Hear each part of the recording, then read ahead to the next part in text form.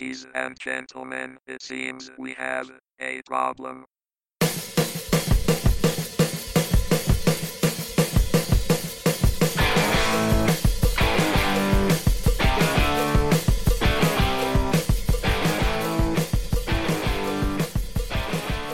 Ladies and gentlemen, welcome to the TopSpeed.com podcast.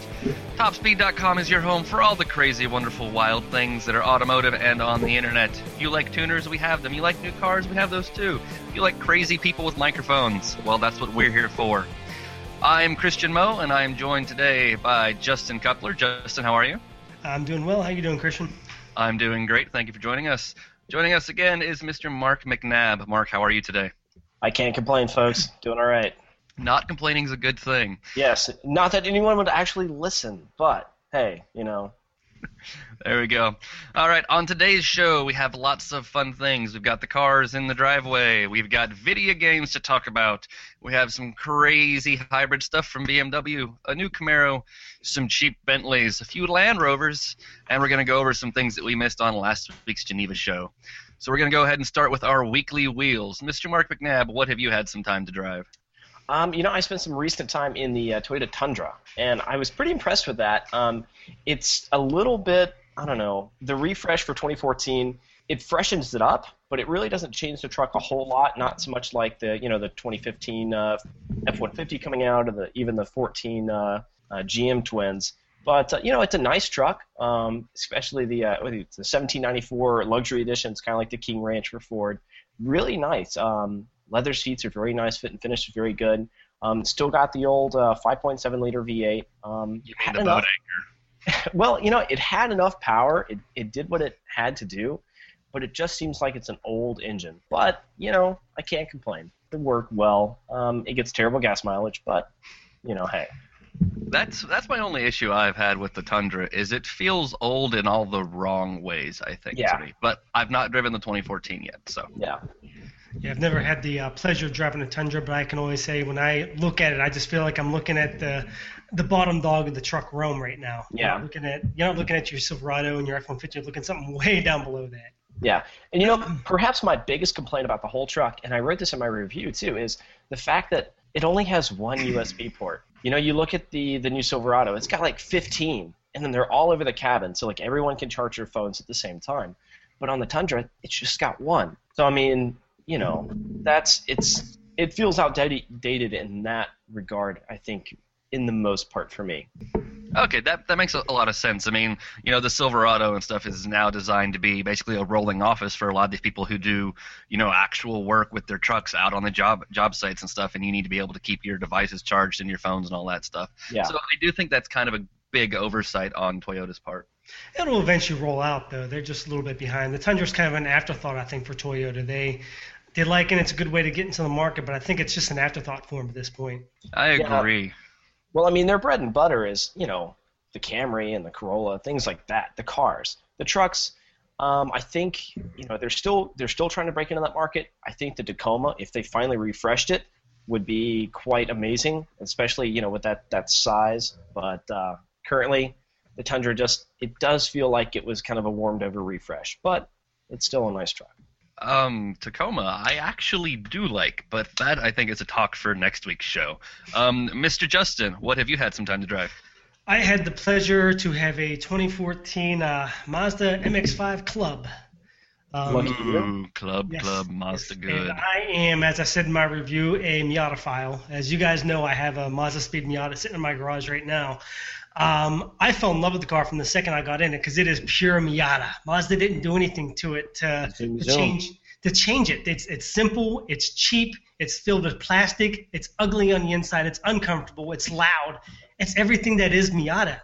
The only change really is the hardtop, which I can't complain because my soft top, the whole time you're driving down the road at any speed over 30 miles an hour is whoosh, the whole time you're driving, and this is after a brand new top. So it's a nice, a pleasant surprise to find out that the hardtop knocked down the noise that much. Plus, they put in a nice new system to unlatch the top, where it's right in the center. It no longer has the dual latches like mine has. You just take one hand, notch it, and hit the button, and down it goes. So that's a nice change. And also the club adds in the all the nice little effects, the MX-5 label on the bottom, the black effects and everything like that is really cool. The only thing I don't like is the power. I missed my Mazda Speed the entire time I drove it. Mine's over 200 horsepower now after some of the work I've done to it. This thing's only at 167 and the torque is way down at 140. So you really have to wind that thing out to get it going. But on the flip side of that, it's one of the best four-cylinders I've heard in a long time to wind out. They have the intake and exhaust perfect where it just gives this nice growl at high RPMs. It doesn't get too buzzy. Okay. Was this your first experience with the NC third-gen Miata? Because yours is a second-gen, right? Yeah, first time with an NC. I dig me some NC. Yeah, they get some complaints. I don't necessarily like what they did to the body. I think they kind of went backwards on the design a little bit. Now, the little refresh they did recently kind of made it nicer, but I think they went backward a little bit, almost to the kind of chick car look they got in years past, back in the NA generation. But the drivability of the NC is far nicer than the NB and the NA. Okay, so you don't like the way the NC looks. Well, audience, if you haven't figured this out yet, Justin's job on the podcast is going to be wrong all the time. All right. Always wrong with you. Always. Well, you're just always wrong. That's not my fault. Like I say, the grass is green. Nah, it's orange. Well, of course, my grass is kind of orange right now, but I'm getting that taken care of, though. Off topic. Okay, getting it taken care of. All right. So they had some fun things to drive. What I spent some time with was one of the most boring cars in the entire world, the Lexus ES350. Spruced up Camry. I was really sort of upset when it landed in the driveway, and I was like, oh, of all the great things I could be driving. But actually, I kind of fell in love with it a little bit. I did put a lot of miles on the car. I had it for 6 days, and I put 750 miles on it. Oh my goodness. What did you do? I took it home to visit my parents, actually. So that's a 138-mile one-way trip or something, and I did that in one day. I drove down in the morning, spent most of the day with them, and then came home in the evening and took it up into the mountains with some friends in the back, and we went and we did tubing up at the local ski resorts. I mean, I drove it a lot, and I realized, especially on that morning when I drove it out to my parents, what the car is made for. I wasn't feeling super well, but I had to make the trip, and I was tired, and I had a headache, and I didn't feel good, and it's like 7 o'clock in the morning, and the Lexus was super quiet, and it was super comfortable, and I just hit the cruise, and it just carried me on my journey down the interstate for 100-plus miles. And I was like, I totally understand now. I get what this car is. Well, that's always been Lexus, always. Yeah, just a fluffy cloud. Right, but it's like it always was. I always focused on everything else that makes it seem kind of terrible, but there are, granted, a lot of people, as we can tell by the Camry and Lexus sales, that don't want to drive, and they hate driving, and it's just something they have to do to get to work, or they have to do to go see their family. And if you don't enjoy driving and you just really want to be comfortable, while you're getting from your point A to point B, the ES350 is a really solid way to do that. Plus, the fuel economy is good. I mean, it's got that 3.5-liter V6 in it, but I had cruise set it just slightly over standard highway cruising speeds without incriminating myself. And I still saw 31. I've seen screenshots of your speedometer, so don't say that. That was a different car, and we're going to not tell that story. Not on the podcast. So, yeah, I ended up with just a hair over 30 on that journey. So, bad. I mean, it's not exactly flat and level coming through the middle of Tennessee. What didn't you like about it? That's the thing. Like, aside from the fact that it's really boring to drive, like nothing. That's kind of blah. Yeah, like so. That's I guess my biggest complaint about it is it doesn't make you feel anything. Like there's nothing bad about it, and there's nothing good about it. It's just a car. It's kind of like driving a Buick LeSabre. A little bit. But yeah, like that was when I got done with it, I learned to understand why people like the Lexus. And if you judge a car based on what it's supposed to be, like if you treat it like a tool, like I have a hammer and my hammer's job is this. The Lexus is super successful, because it is a tool for doing a certain job, and it does it impeccably well. The seats are super comfortable. The ride is extra soft. It is incredibly quiet inside. The stereo's nice, so if you like to crank the tunes when you go down the road. So for like the purpose of it does that purpose perfectly. So I can't fault it for that.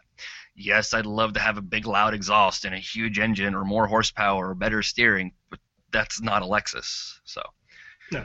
I was upset when it showed up, and I was sad when it left because I grew to like it. All right, so that was our weekly garage. We're going to go ahead and move into the story. And first thing we're actually going to start about is big news just broke this morning. There's apparently been a leaked story in a Japanese automotive magazine that the new hybrid-powered 2016 Nissan GTR will have over 800 horsepower. Justin, what do you think about this? Well, we all knew the hybrid was coming. We broke that story many, many months ago. It's been out for a long time. They teased us with the whole electrify buyers or whatever Nissan was teasing us with. Then they confirmed it a little while later. But the horsepower output, I didn't expect. I don't think anybody expected it to get up there around the range of the LaFerrari and the 918 and things like that. None of us expected that.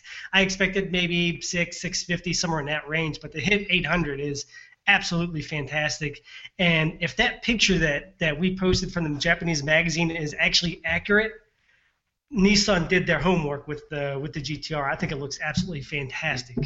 So I've never thought the GTR looked incredibly good to begin with. I always thought it was kind of bland, but I do like the new sort of swoopy shapes that this has. But I'm a little worried about the power output. I think we're starting to get to the point where we're getting too much. Too much? Who are you? Too much? Who are you? And bring us back Christian Mo, please. I'm a man that understands physics, and we've gotten to like already the GTR has to use so much mechanical wizardry to keep itself on the road between, all the torque vectoring and stuff that it does, and now we have all these cars that beyond things like a torque vectoring all-wheel drive system have active aero bits on them, we're to the point where unless we come up with some radically new like tire technology or something, like more power isn't making us really any faster. And in a lot of places, it could actually be making us slower. So, I'm just worried about that. I don't see how it could possibly make us slower in any way. I mean, it's for number one. Here's the number one thing. We're going back to the muscle car era all over again, except it's now electrified. The muscle car era is all about horsepower. Rawr, how many horsepower do you have under the hood? That's all people cared about. And we're getting back to that era where people were just trying to push the muscle up there. But the good thing is now we're not driving lead sleds like we were back in the 1960s. We have the technology to make these things handle.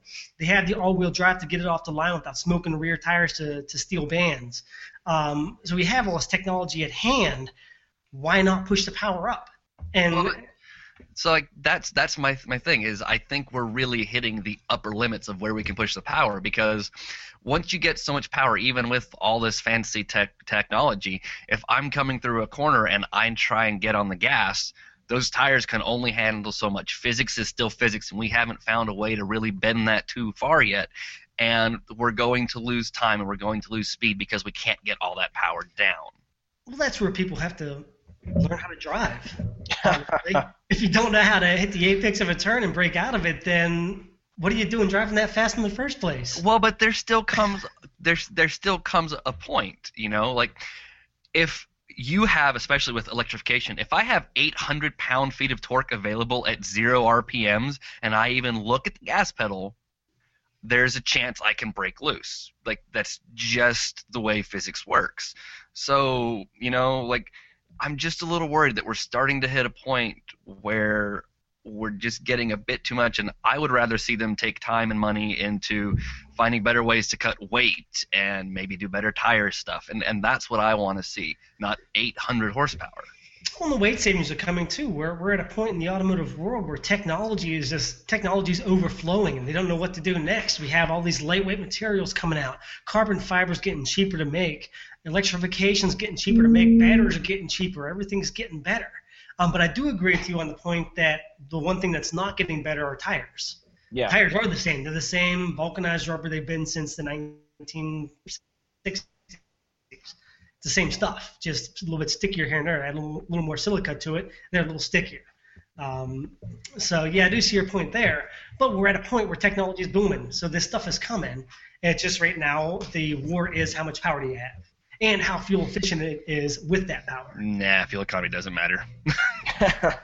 It's going to in a few years. Well, it's cool that, I mean, this technology is coming out on like the GTR, which, it's kind of like a Halo car, and then that kind of works its way down into more, I guess, pedestrian type cars that everybody can afford, and it's just that technology spreads, and it makes everybody's life better because somebody tried and they pushed the envelope here in this one car, and it just it spreads. That's all there is to it. Yeah, it's just really cool that they can push the envelope with this. And that's an excellent point. I mean, these technologies like this trickle down from the top down. We have, they start off in F1 and Le Mans racing, they make it into the Halo cars, and they make it down to the sports cars, then they make it to the higher end commercial cars, and they just make their way down. Yeah. I'm still worried 800's a bit much. Nah, never. Never, ever, ever. Well, I tell you what, Nissan will just have to send us one whenever they come out, right? Yeah. That's Give all. it to Nissan. Give it to us so we can see if it's too much horsepower. We'll let you know. That's right. That sounds like a great plan. And actually, I'm kind of a big fan of long road trips. We could try and do a cross-country blast, and we'll see just what we can do with this car. We'll stop and hit 10, 12 racetracks on a nice tour around the country or something. Sound all right? Fantastic. I'll work up an email from Nissan. We'll send it off to them. I'm sure they'll approve that lickety split. Fantastic idea. They won't even confirm it. I doubt they're going to give it to us. Just give it a year's time. What are you talking about, guys? We don't have this car. Well, speaking of cars that we can't seem to get a hold of, let's move on to our next story. Look, I made a segue. Whoa. Let's talk about some video games, because this kid likes video games. Over the last week and a half or so, two of the big video games right now, Forza 5 and the Need for Speed Rivals game, have gotten some pretty big updates. Have either one of you played either of these games? I can say that I am the father of a 3-year-old, so my video game time is about none. All right. I would have to concur on that one. Yeah, I've got too many irons in the fire to be, I guess, playing video games. That's. I'll have to leave it at that because I'm. So, Mr. Mo, why don't you tell us? Well, that's why you don't play video games. You do them for work, which is why I play racing video games. Touché, sir. There's the rub. All right. Well, so let's go ahead and start with Forza 5 because I've been spending most of my video game time with that one. We have a new set of cars that have just come out. It is in a pack. So this one is from Alpine Stars. The big news about this one is it adds Toyota's GT1 Le Mans racer. That's like the really big exciting thing about this game. Most everything else that's in the car are cars that were in it previously. So it's not too big a news to get them in here, but having Toyota's GT1 Le Mans racer is huge. The other cars in the list include the Radical SR8 RX. You get the 1969 Ferrari Dino 246 GT. Beautiful car. Yes, isn't it though? They have a 65 Mustang GT Coupe. We also have an 85 Mazda RX-7, the GSL SE model. They have an Ultima GTR 720, a 97 Mitsubishi GTO, and then one of my favorites from this list, an 86 Alfa Romeo Spider, because yay, Alfa Romeo. And then they add the underestimated, I think, 81 Volkswagen Scirocco S. That was definitely one of my dream cars when I first was getting my license was the Scirocco. Is between that and the IROC Z28, and I want to play the IROC. But yes, I know. I should mullet and all, rocking the T-tops. But hey, I saw one yesterday. They are beautiful. They really are. They're a cult classic. Something like that. Man, you guys are just all about being wrong. I am. If you are interested in the Forza 5 car pack, you can download it now. I think it's $10 unless you're a member of their season pass program. Then you get all 10 cars for free. Another one of the big additions that we have is for the new Need for Speed game, which is Need for Speed Rivals. And they have just come out with a new car pack of their own, and it's the movie cars pack. So it's based on a lot of the movies they have in the new Need for Speed movie, which I've not gone to see it, but I heard is kind of terrible. Yeah, I read some reviews on it, and not so kind. Everything was pretty much pointing to it's just a bunch of explosions, cars crashing, and a lot of unrealistic events, and people are kind of scattered in between, and it just, everything I read about it pretty much downs it. Yeah, I didn't get to see any reviews, but just watching the previews themselves completely turned me off from it. Yeah. I will definitely spend the money to go see it just because, but I don't really expect much out of it. I'm going to wait for it to come out on Netflix. That's probably the best way to do it. That probably is. While, there's lots of pretty cool cars in this little car pack, like the Sesto Elemento and stuff like that from Lamborghini. The big news is the Spagna GTA from GTA Spano. We did a story about that car a little while ago, how it was making its debut in the Need for Speed movie. So that is in the new car pack, which is what everyone's really talking about. If you didn't read the story on it or you missed it, it's a 99 run vehicle with an 8.3 liter V10 that has a supercharger, and it makes 900 horsepower.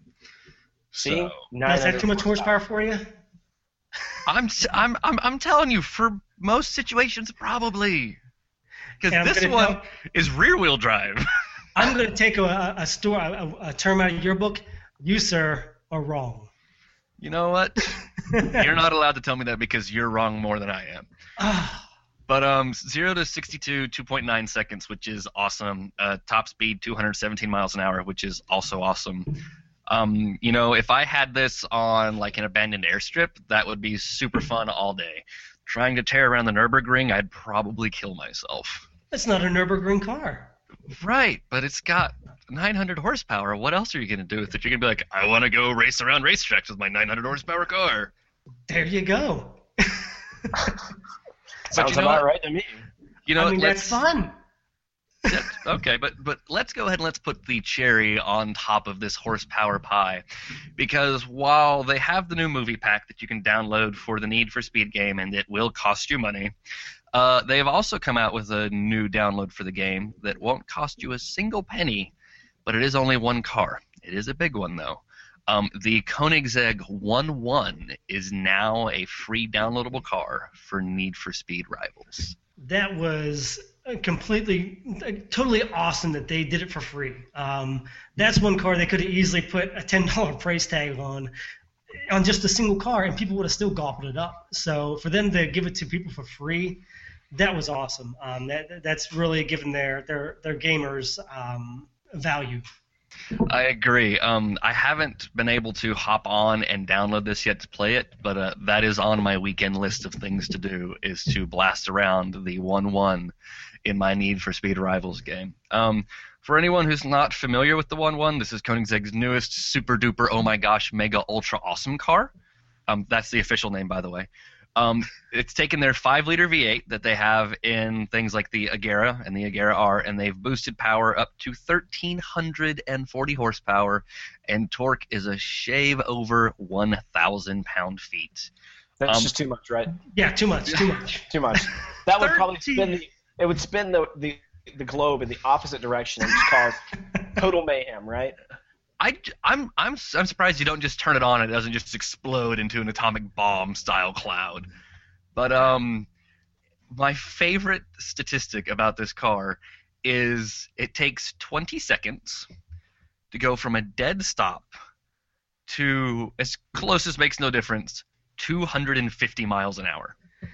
What's even more ridiculous is they didn't even mention 0 to 60. They said, you know what, 0 to 60 is just a waste of time.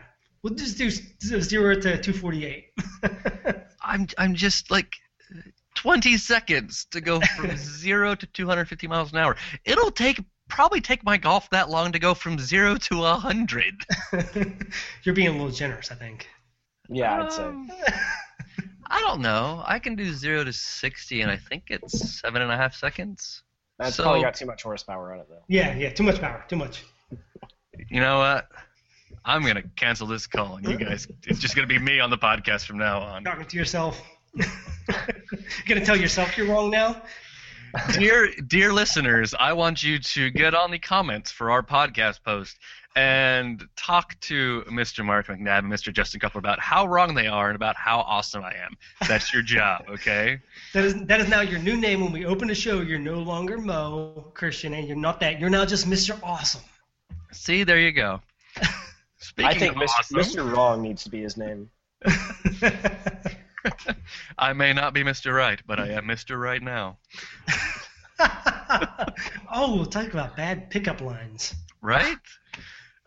Picking up. Hey, great segue. Hey. BMW i8 deliveries, if you're in Europe anyways. You can start picking your car up in July. Mark, you wrote this piece, didn't you? I sure did, man. I tell you what, this is so cool. BMW is really pushing the envelope on this. You know how we were talking earlier about, technologies and these really expensive, nice hypercars, working their way down. This is kind of one of those mid-level cars that are, it's definitely out of, most of our reach, but it's still, the technology is really interesting in this car, and it's just, it's finally coming to market, and I never thought this car actually would make it, but here it is. And it's so exciting. I am madly in love with the i8 in a lot of ways. Why so? What makes you like it, Chris? Justin, I think you had something to add there. No, you go ahead. I'll chime in a bit. Cool. Go ahead. This sort of goes back to my you don't need a crap ton of horsepower. It's like this thing is it's a hybrid drivetrain. It's a 3-cylinder 1.5 liter engine with some turbos on it and a small electric motor. But the car will hit 60 in just over 4 seconds because of the incredible carbon fiber work that's been done to this car. I mean, it's got a solid carbon fiber monocoque like you get in a McLaren P1, but this is a semi-affordable car. This is totally the future in 100,000 ways, and it makes me really excited because it's a great way to prove that you can still have a supercar and not be crazy outrageously expensive and drink billions and billions of gallons of gasoline every minute, and you're not going to fill the air with so much smog that you're choking children that live 400 miles away. Where's the fun in that, though? But no, for 135,000, it's a supercar. I hate to say it, but almost a supercar Prius because you get the gasoline, you get the electric. You can go fully electric, like in town. You go into you're driving in city, 3, 4, 5 miles an hour, totally electric, no gas burning. But with the tanks full and a full charge, you can go like 300 and something miles, on one trip. And I think it's the best of both worlds in the whole situation, and it gives people, reason to buy the car more so than, like a Tesla or something that only uses electricity. Yeah, with the i8, I think we're pretty much all in agreement here. BMW just crushed this one. They hit a complete home run. Yeah. They not only went outside of their bounds with design. It doesn't look like your typical BMW. It has the cues, but it doesn't look like your BMWs you see now. That's one of our complaints about BMWs is they don't change. Everything's the same, little tuck here and nip there, but this is actually a completely different design than what you see, and they stayed true to that concept. And we always complain as journalists about you release this nice concept, but then the car's a shell of what the concept was. Yeah, it has a few touches of it, but this one really, I'd say at least 85% is what the concept looked like. Yeah, no, aside from like the see-through doors, pretty much the concept has stayed all the way to production. And I agree, like, this thing looks like $1 million. Like, 10, 15 years ago, if someone asked me to design a supercar for the future, this is what I would have done. It's got big swooping curves, and it's got weird like flying buttress protrusions and all these holes and concave curves to it. It's awesome in 100 ways. And the best thing is the price. At $135,000, you can't get a better car, a better all-around vehicle. You can buy faster cars, you can buy more fuel-efficient cars, but you can't buy a better all-around enthusiast car. Yeah. I don't know. That's electric. Right. I'm just because GTR is fairly practical, and if you know what, it has 4 seats. And the first time I drove one, it has 2.5. It has 2.5 seats. Get that right. Right. I mean, the rear seats aren't exactly usable, but You have to saw yourself in half to get into them. they're listed as seats. It does have a good sized trunk, and I have seen 23 miles to the gallon out of one. You must have been driving like a grandma. Yeah. Were you pushing it like a skateboard, maybe? No, we were doing a quick highway loop around Nashville. We set the cruise to 61 miles an hour, and just sat there on the highway for 20 minutes, and it crested. It was closing in on 25. I was told if I would have kept going, it would have hit 20 to 25. Downhill in neutral with the engine off. No, Yeah, like, exactly. well, even so, my 1,800 mile trip, whatever I ended up doing on it for Christmas, where I caned a GTR very often, my total fuel economy for that trip was 17.2.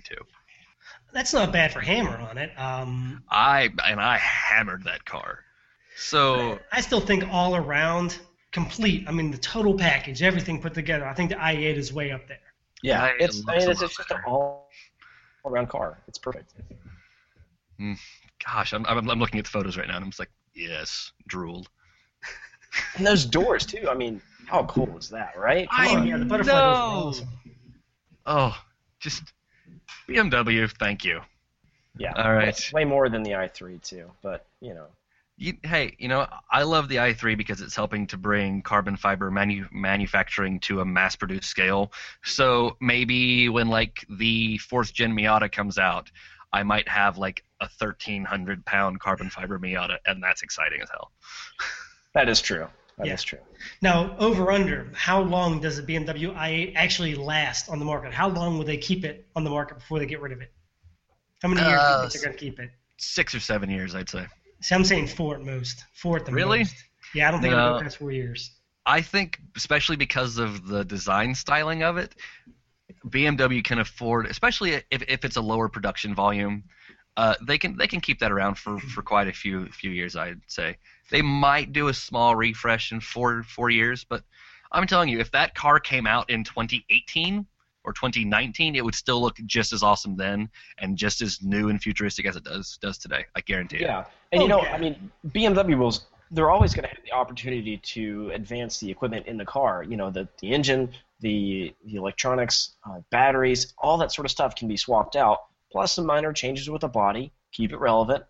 It's, their electric halo car that attracts buyers to the brand, and it just that'll have the trickle-down technology, too, with the other cars they have in the lineup.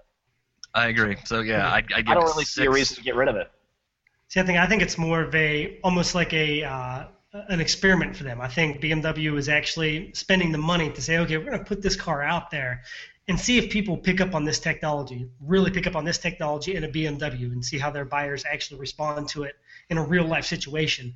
We can go to car shows and say, ooh, we love it, we love it, we love it, till we're blue in the face, but they don't actually know until the buyers start buying it. So I think they're really testing this market with the bottom-end i3, the top-end i8. And if it's successful, I think we're going to see them start filling the middle and start filling more of their lineup with this type of technology. Very true. Very All true. right. That's a fair argument. I will give you that. So some other new car news. Justin, did you do this story or did Mark do it on the upcoming 2016 Camaro? I think I did it. Mark actually did the story, yeah. Yeah, Okay. I tell you what, it's very interesting. GM's Camaro is selling like hotcakes right now. They're really doing a good job getting the car marketed. They're selling like 80,000. They sold 80,000 last year, and that's way more than the Camaro 77,000, and way more than the Challenger's like 51,000 units. You mean way more than the Mustang? As in sales? Yeah, you said sales 80,000, way more than the Camaro at 77,000. Whatever I said. Oops. I know I'm right because Camaro sold 80,000 last year. The Camaro only sold 77,000, and the Dodge 51,000. So You did it again. I know it sounds right in my head, but anyway. The Camaro sold 81,000. The Mustang sold 70-something thousand. Yes, whatever. It doesn't matter. Anyway, the Camaro is Camaro's doing winning. well. It's doing well. Okay, I can't wait to re-listen to this. The Camaro is doing well. What they don't want to do is change it up too much and have people, I guess, not like it or whatever. So what they're doing is they're swapping out just basically the chassis for 2016. They're going to go with the new, what is it called? The ATS? Alpha platform. Yeah, it's underpinning the ATS and the new CTS. It's a great, great platform. So they're getting rid of the old Zeta, which still underpins the new Chevy SS and the old like Pontiac G8 GXP. Getting rid of that, coming in with a new Alpha platform, and that is going to help the car compete with a new independent rear suspension Mustang. So, they're positioning the car to make it a little more competitive. The looks aren't going to change that awful much for 2016. Yeah, honestly, I don't think Chevy needs to worry that much about the look of the Camaro. Number one, it's been out since 2010 with very little change, and it's still the top of the top dog. In this year's refresher, they shrunk down the grille a little bit, changed the headlights, put in the new solid taillights. That was enough of a refresh for your average Camaro buyer. Yeah, especially with how well it's selling, is just enough to keep it fresh. And changing it over to this Alpha platform is an awesome idea, because you're going to inherit that turbocharged 2-liter. Yes. It's going to be able to actually compete with that 2.3-liter EcoBoost. Now, it's not going to have the 270 horsepower that the ATS has. There's no way they're going to release it like that. They're going to push that thing closer to 300, I think, because the EcoBoost is going to have at least 305. Yeah, they're going to have to compete with the 305 horsepower out of the EcoBoost. So I think 305, 310, something like that out of that the ATS engine. That's going to be competitive on that turbocharged forced induction, 4-cylinder platform. Of course, they're still going to have the LS motors cranking out, ungodly amounts of horsepower, too much in Christian's view. But no. 400 horsepower is not too much. 500 is not too much. It's the 900 that I think is starting to get to be a bit. What's 300 horsepower between friends? Come on. Yeah, come on. Because I have to say that the 500 and what is it now, 72 I think horsepower in the supercharged LSA engine that's in the ZL1 Camaro. The ZL1 makes 580 something. Okay, yeah. People are going to kill me for not getting that right, but that is not too much at all. That is perfect. Like I think that's the limit. Like 600, 650, that's like perfect. Yeah. 750, 800's a bit much. Okay, so I'll make sure whenever Lambo calls it an Aventador press car and Ferrari calls it a LaFerrari, I'm going to tell them no. Christian doesn't want it. Yeah, never mind the Bugatti Veyron making over 1,000. No, he doesn't want it. Forget it. Here is what the Bugatti has in its favor. It weighs more than my entire house. And it looks like a jelly bean. Right, so that is true. The Veyron needs 1,000 horsepower just to move because it's so heavy. The Veyron's a different spaceship altogether. It's ridiculous. I mean, 1,200 horsepower, all the luxury you could ever want, and mammothly heavy. And it's a ridiculous car. It doesn't even belong to me. It's not even called a car. It's a spaceship. Yeah, they are beautiful in person, though. I actually saw one on the road not too long ago, and it's beautiful. It really is. It's beautiful in person. On the road, I've never seen one moving. I've seen them at auto shows, but I've never seen one actually in motion. On the road in Central Florida, of all places, going through a construction zone, yes. At 6 miles an hour? Orange barrels on either side of it. No, it was 30 miles an hour through a construction zone. It was crazy. But yeah, I saw one. Yeah, I dig that car. And now that you mentioned Jelly Bean, Justin, like I never thought about that, but it does look kind of like a Jelly Bean. Yeah, it really does. I always just rolled out a bag of Jelly Bellies.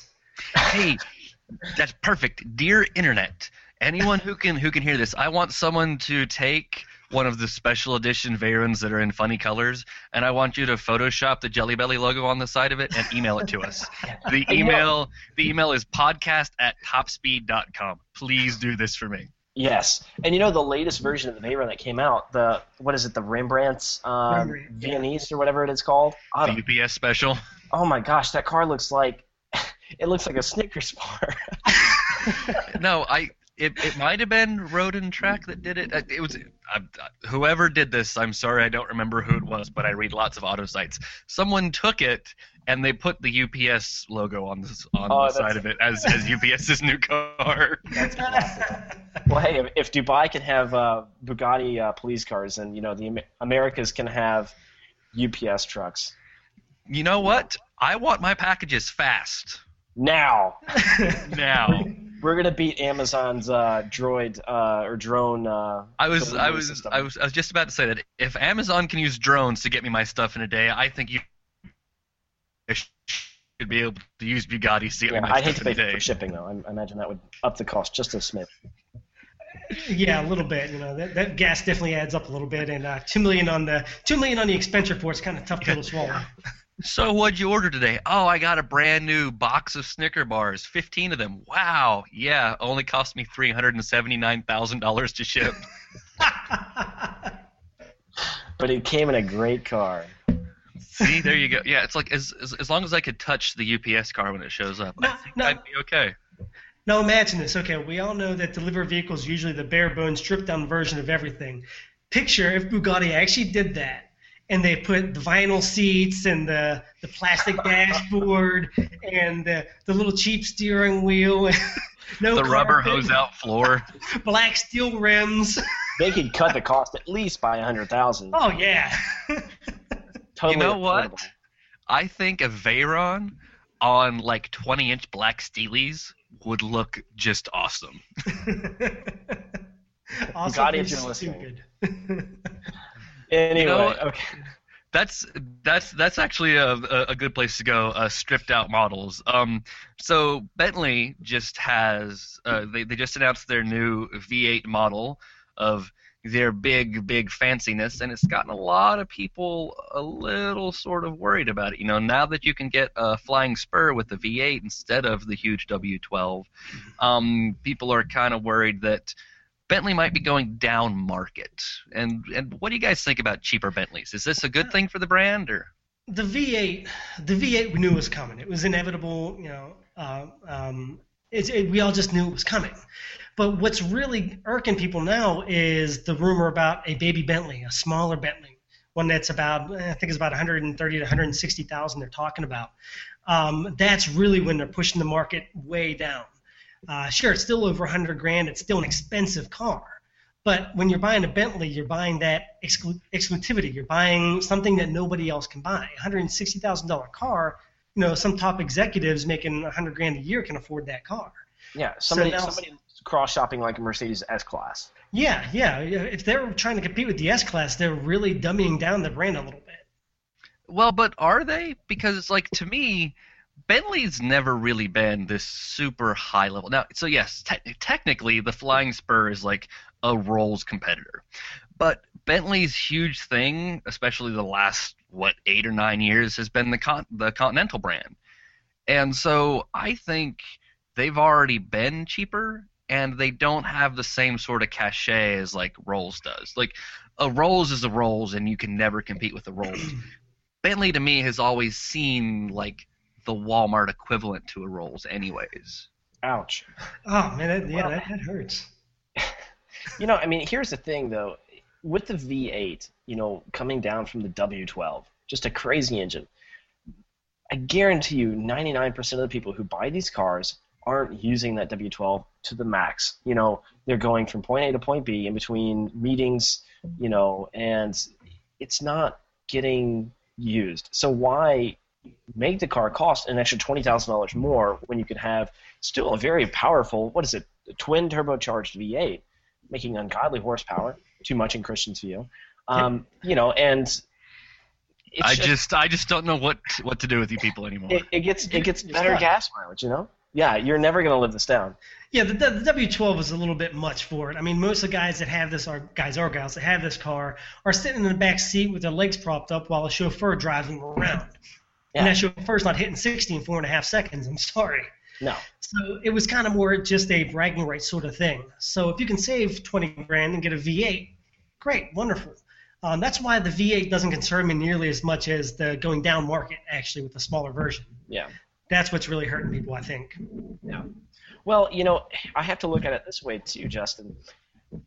If you are a car manufacturer and you find a way to make more money by producing more product, getting your name out there more, what's to stop you? I mean, the only downfall here is the possible cheapening of the brand. But at the same time, Mercedes and BMW have done the same thing with the CLA class, the 1 and the 2 series. So, I mean, really that isn't proven yet, but they're doing it. So, I mean, there's got to be some, valor to it. Porsche did it too. They and people went crazy when they started doing it. They did the Boxster, and then the Cayman, and then the Panamera, and then the Cayenne, and now the Macan. And every time Porsche did it, enthusiasts drew another line in the sand. Okay, you can have your Panamera, but don't go any further than this. Okay, you can have the Cayenne, don't go any further than this. And now it's the Macan, and I'm thinking that the Macan might be pretty much the end of the line for the dumbing down of Porsche. But with Bentley's a different level. Bentley's not Porsche. Bentley's not Mercedes. Bentley's not BMW. Those guys are going after the top feeders in the mainstream class. They're going after your top level 300C buyers, your top level Accord buyers, and things like that. Bentley is going for a niche class. They're going for the upper class people that don't want to buy a Mercedes because everybody else has a Mercedes. If they have a $130,000 to $160,000 Bentley, that's going to suddenly flood the market with them, and it's no longer as exclusive as it was before. So that, I think, is where the problem is. It's not that everybody else is doing it. It's that Bentley's a different breed. Well, I just thought about this too. With like Lamborghini, right? They have the Gallardo, and that is the least expensive model they have. A lot of people bought them. Justin Bieber got arrested in one, and they are still Lamborghini. They're still the pinnacle of Italian sports. Of course, Ferrari, but they still have that air about them. So I mean, I don't think that it could lose value that drastically. Well, so okay, there are a couple things to think about, and it works. So every car company has to make money. They all have people that they have to account for. They have shareholders and boards and things like that, and it all comes down to making profit. You have to increase profit, and with the way the world is right now and the way the world is going, the best way to do that is smaller, cheaper, and more fuel efficient. So it makes a lot of sense for them to go down that way. And again, they've already been pushing with the the Continental line, and also they are still a Volkswagen family brand, and Volkswagen is still on their silly journey to try and take over the #1 car sales spot. So they have to try and increase every single brand they own. And if that means putting out a Bentley that will still S-Class sales and 7 Series sales, they're going to do it because those are sales they weren't getting before. Yeah. That is a very valid point, I think. Also, Mark, I don't have the authority to do this, but if you say Justin Bieber on the podcast again, I will fire you.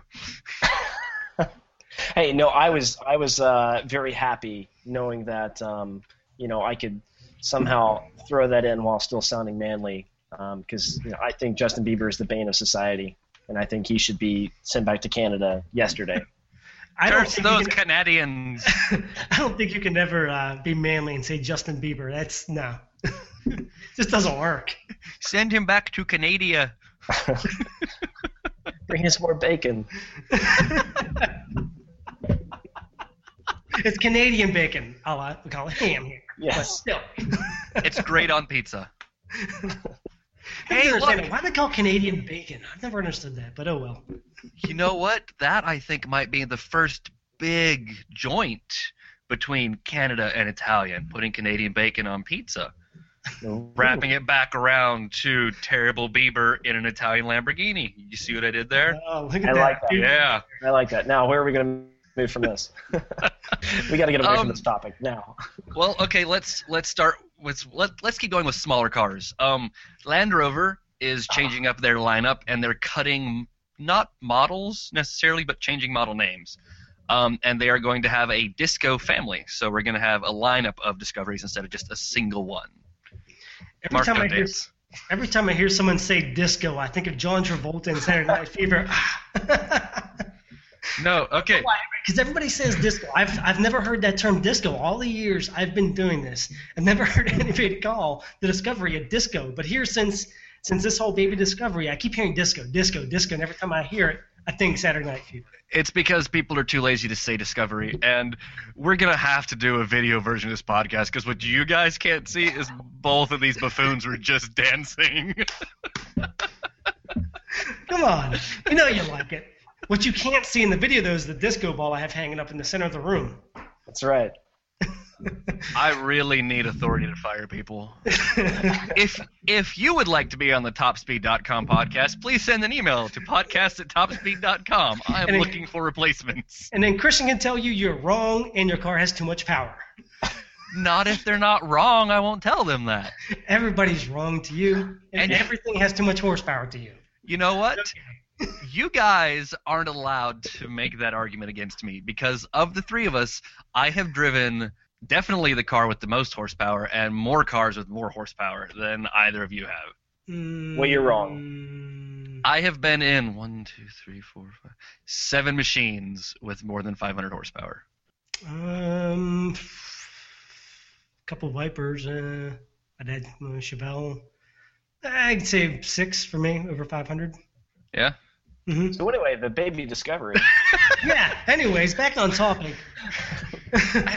Arguing about who's been in the car with the most horsepower is totally a good topic. You know, that'll be next week.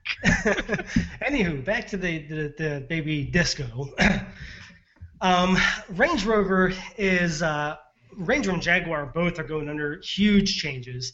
Range Rover in particular with they're now starting to sub-brand things, which is really cool because they're managing to spread their lineup to different class of people and different types of buyers without flooding the market or diluting the market any, because they're putting their vehicles in certain niches. You know, the Discovery lineup is going to be your leisure car, so to speak.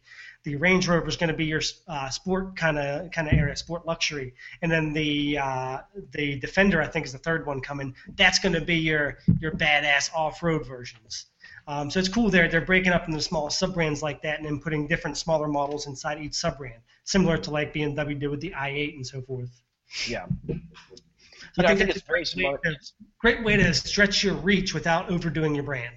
Yeah, and it's very smart for them to keep the rugged Defender version too, because that really upholds the Land Rover name. It's the Jeep Wrangler of the luxury market, and for them to keep that really says a lot about their brand. I agree, and I know it happens all the time because it is a fairly good sort of comparison. But if we had any British listeners, I think they just stabbed themselves. And you're like, the Defender, it's like a Wrangler. I happen to really like the Wrangler, so. No, it's great, and it's again, back to tools for the job. There are very few tools that are better at that job than a Wrangler. But British people are British, and they get angry about things like that. Well, they can go have their tea. Hey, now let's not get mean, unless we're talking about Canada. Yes, Canada. I love that word, Canada. I know something about that. It just sounds right. Right. But one thing I like about this idea of the Discovery lineup is it makes things easier to understand, because before they had the Discovery and then they had the Freelander, and they have all of these different names, and putting them all together makes them easier, which, they did that here in the American market a long time ago. We have a Range Rover, and then we have a Land Rover, and we don't have a Discovery, and we don't have a Freelander, whatever. We have an LR2 and an LR4. And so it's that same idea of take models you have, expand on those, and then give them a common naming scheme to make it easy to understand. It's look at BMW. Could you imagine how difficult it would be to keep up with their cars if everything had its own name instead of just a number? It'd be impossible. Yeah, it'd be crazy. If it had changed between us and Europe, if the the M3 series over there was now the Bavaria or whatever over here, it would just be ridiculous. So hopefully Land Rover kind of sticks with the same name on both continents. I think it should go global. I'm pretty sure it will. Right, but it just makes a lot of sense, because even for American cars, we can make things pretty obnoxiously hard to understand. We have the Camaro, and we have the Camaro ZL1, and we have the Camaro, we have all these different models, and we have convertible versions of all these cars. And if you just have something like BMW does, where you have the 335, then you can keep all your models in line better, and you can understand what's better. You know a 335 is better than a 328 because 35 is bigger. And that's how most people think, which is why you can get like a Mercedes C63 that only has a 6.2 liter instead of a 6.3. That actually blew my mind when I was talking about the C63 AMG, but it's dropping to a 4.0 liter, but it's going to kick the C63. Then I looked, I'm like, but it's a 6.2 liter, so it really doesn't make any sense anyways. Right, but that's because if they come out with a AMG C40, the old people, or not the old people, but the old buyers will think it's worse than the old C63, and they'll want to know why they made a worse car, because 63 is bigger than 40. You gotta love it. Because stupid people are stupid, and they make me angry. And they're wrong. Yeah, Mercedes is wrong. Everyone is wrong. And it makes too much horsepower. Yes, too much horsepower. I'm just... Ugh. Okay, let's keep moving. Our amazing audience, they didn't send us any questions to the email, which makes us all sad. We like questions, so please do send us an email, podcast@topspeed.com. But they were nice enough, and we did have some comments on our post from last week. One of the things that came up is we had a wonderful reader who said, hey, we didn't talk about Mazda's new Hazumi concept that's basically going to be their upcoming Mazda 2. And I think it's really sad that we missed that because it's a really, really good-looking car. What do you guys think? I totally agree. It crossed my mind last week, but we were so tied up in other stuff with the other big Geneva stuff, it kind of fell off to the side. Really, the Mazda 2 is the bastard child of the Mazda lineup right now. It's still ugly. It doesn't have the Kodo design and all that stuff. So it kind of sticks out like a sore thumb on dealerships. So to see this Hazumi come out, which we all know is the Mazda 2, getting that Kodo design with the nice hunched over front end and all the nice body lines and everything is outstanding. And to see the smaller diesel engine making its way in there, will it make it to America or not? I don't know. But seeing that diesel engine in there is fantastic too. That'd be a nice upgrade. It's going to increase fuel economy plus the torque. 210 pound-feet of torque. That's a good bit of twist in a little car like that. Yeah, that would be so much fun in a little Mazda 2. Too much power though. But it really is a no power. It's all torque, and you can never have enough torque. Yeah, it's 120 horsepower and 210 torque is what I estimated it at. It's going to be basically a scaled down version of the 2.2 liter they already have now. Right. But sorry, Mark, continue. I was just saying, from the pictures of the concept, it really is a beautiful car, and they've done a good job with the. I really especially like the sidelines here, right under the B pillar, and how they match up from the front fender over the rear fender. They kind of cross. Yeah. That's really, really cool. I enjoy that a lot. So I think this, if the car ever really does make it a market, I think it'll hopefully keep that, and B, I think it'll really do well. I think it'll make the market, and I think it won't change much. The big, beautiful glass roof will probably be gone. Obviously, the super futuristic interior seats and stuff like that will be gone. But I think as for the exterior, it'll stay almost bang on like it is. There will be smaller wheels with actual normal rubber on them. The HID style headlamps might be gone for lower end models, but I think what we're looking at is 90% production. Yeah, Mazda's really good with their concepts. When they're rolling out, what was the Mazda 6, the Takari or something like that? When they roll out their concepts, they're pretty close to production. And about that interior, Christian, don't think they're not going to put that out similar. Because I had the Mazda 3, the high-end GT version with everything you could possibly imagine on it. And the interior was actually pretty similar to this, except it wasn't that red, what looks like Alcantara. It was actually two-tone leather, and it has that big screen on the dashboard just like this. So don't be surprised to see the top-end interior to be kind of similar to that. Well, the things that stick out to me immediately is the screen in the center dash isn't square in any way, shape, form, or fashion, and making polyagonal designs like that to be a screen is extremely difficult. And those seats don't look supportive enough, and I don't think they'll pass crash test standards, and I don't see room for airbags. Yeah, I mean, they're not going to look exactly like that. I'll have to give you pictures of what the interior that top-end GT looked like. And yeah, the screen on the Mazda 3 GT was like that, except it was square, but it was embedded in the dash that same way. It kind of sat upright off the dash, almost looked like someone sat an iPad up there. Yeah. And the seats, the design, yeah, and the design of the seat was very, very similar. They're real thin and almost looked like racing seats. So you'd be surprised. It might actually come out looking similar. Well, I might have to buy one then, especially if it comes out with that diesel. Like, if Mazda would come out with the Diesel 3, I would have a reason to sell my Golf. I mean, diesel engine is the wave of the future if you're not going to go electric. Diesel's getting so good now, and the more that comes diesel, the cheaper diesel fuel is going to get. So it's going to make it more beneficial because A, it's getting better gas mileage, B, it's better for the environment, and C, the prices come down the more people have diesel cars. Yeah, well, my biggest thing about enjoying the diesels is just the area that I'm at and the type of driving I do most of the time. I'm in a very twisty and hill-heavy area, and I don't have a lot of places to gain lots of speed. I mean, most of the roads I go down have tremendous amounts of hard corners and switchbacks and things like that in them. And so having the instant punch from the low-end torque makes a car more fun to drive than something I have to wind the nuts off of like a Miata. I mean, a Miata is still super fun on a lot of roads here, but for where I live and what I traverse the most time, having that low-end torque is better. So, yes, Mazda, bring me a fancy diesel. Thank you. Please. And it's kind of like we were talking about the sport packs last week. This is another one of those things, or the shooting brakes last week. This is another thing that is over in Europe in abundance. That's going to slowly make its way over here. It will be nice.